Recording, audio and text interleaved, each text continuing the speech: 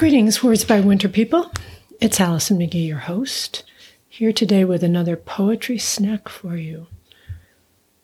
I chose this poem because I just got back from a walk in the sunset of a Minneapolis winter. And I was talking to one of my sisters as I walked, and she said, "What is that crunch, crunch, crunch?" And I said, "Those are my spikes, because I do not venture from my house without my boot spikes on.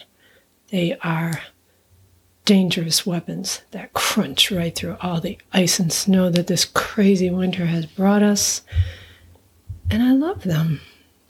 And what that has to do with this poem is not very much, other than that it's about walking in the white snow in a soundless space with footsteps quiet and slow, unlike Allison McGee's footsteps, which are loud and crunchy, because I walk intimidatingly fast and confidently, according to many people.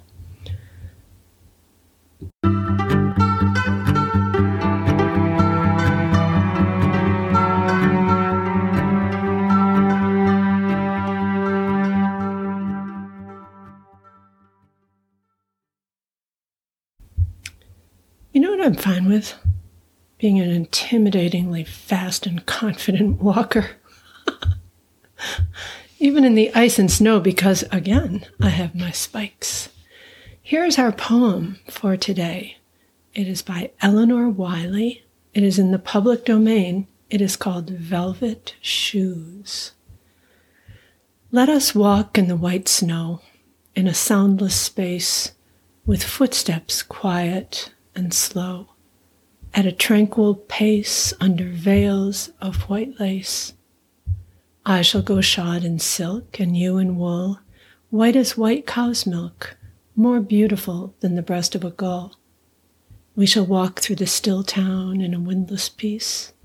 We shall step upon white down, upon silver fleece, upon softer than these.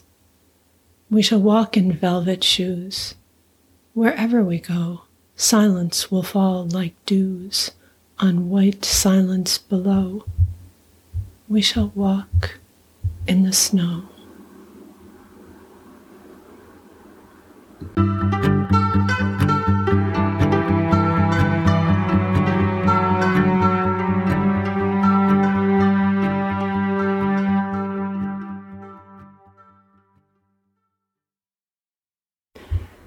And there we have it, Velvet Shoes by Elinor Wylie.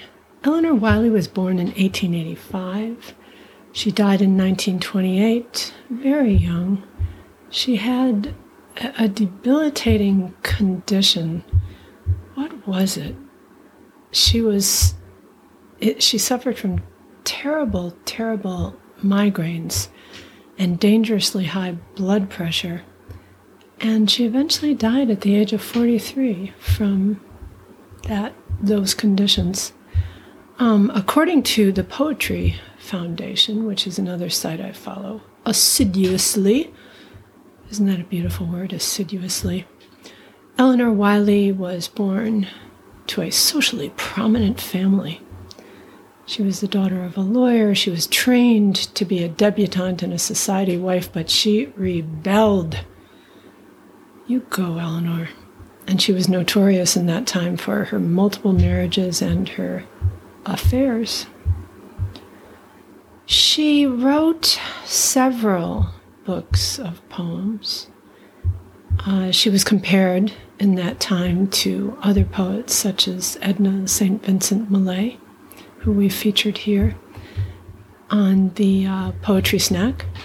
She published 4 volumes of poetry and 4 novels in 7 years before her death, in addition to writing essays and reviews and working as a literary editor of magazines such as Vanity Fair. She lived a lot in that brief life, and she rebelled a lot. And for those things, I admire you, Elinor Wylie.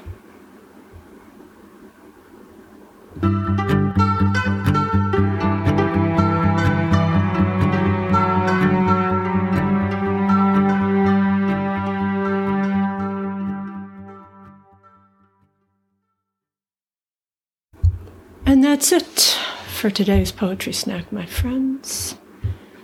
Thank you for listening. Today's poem, Velvet Shoes, is by Elinor Wylie and is in the public domain.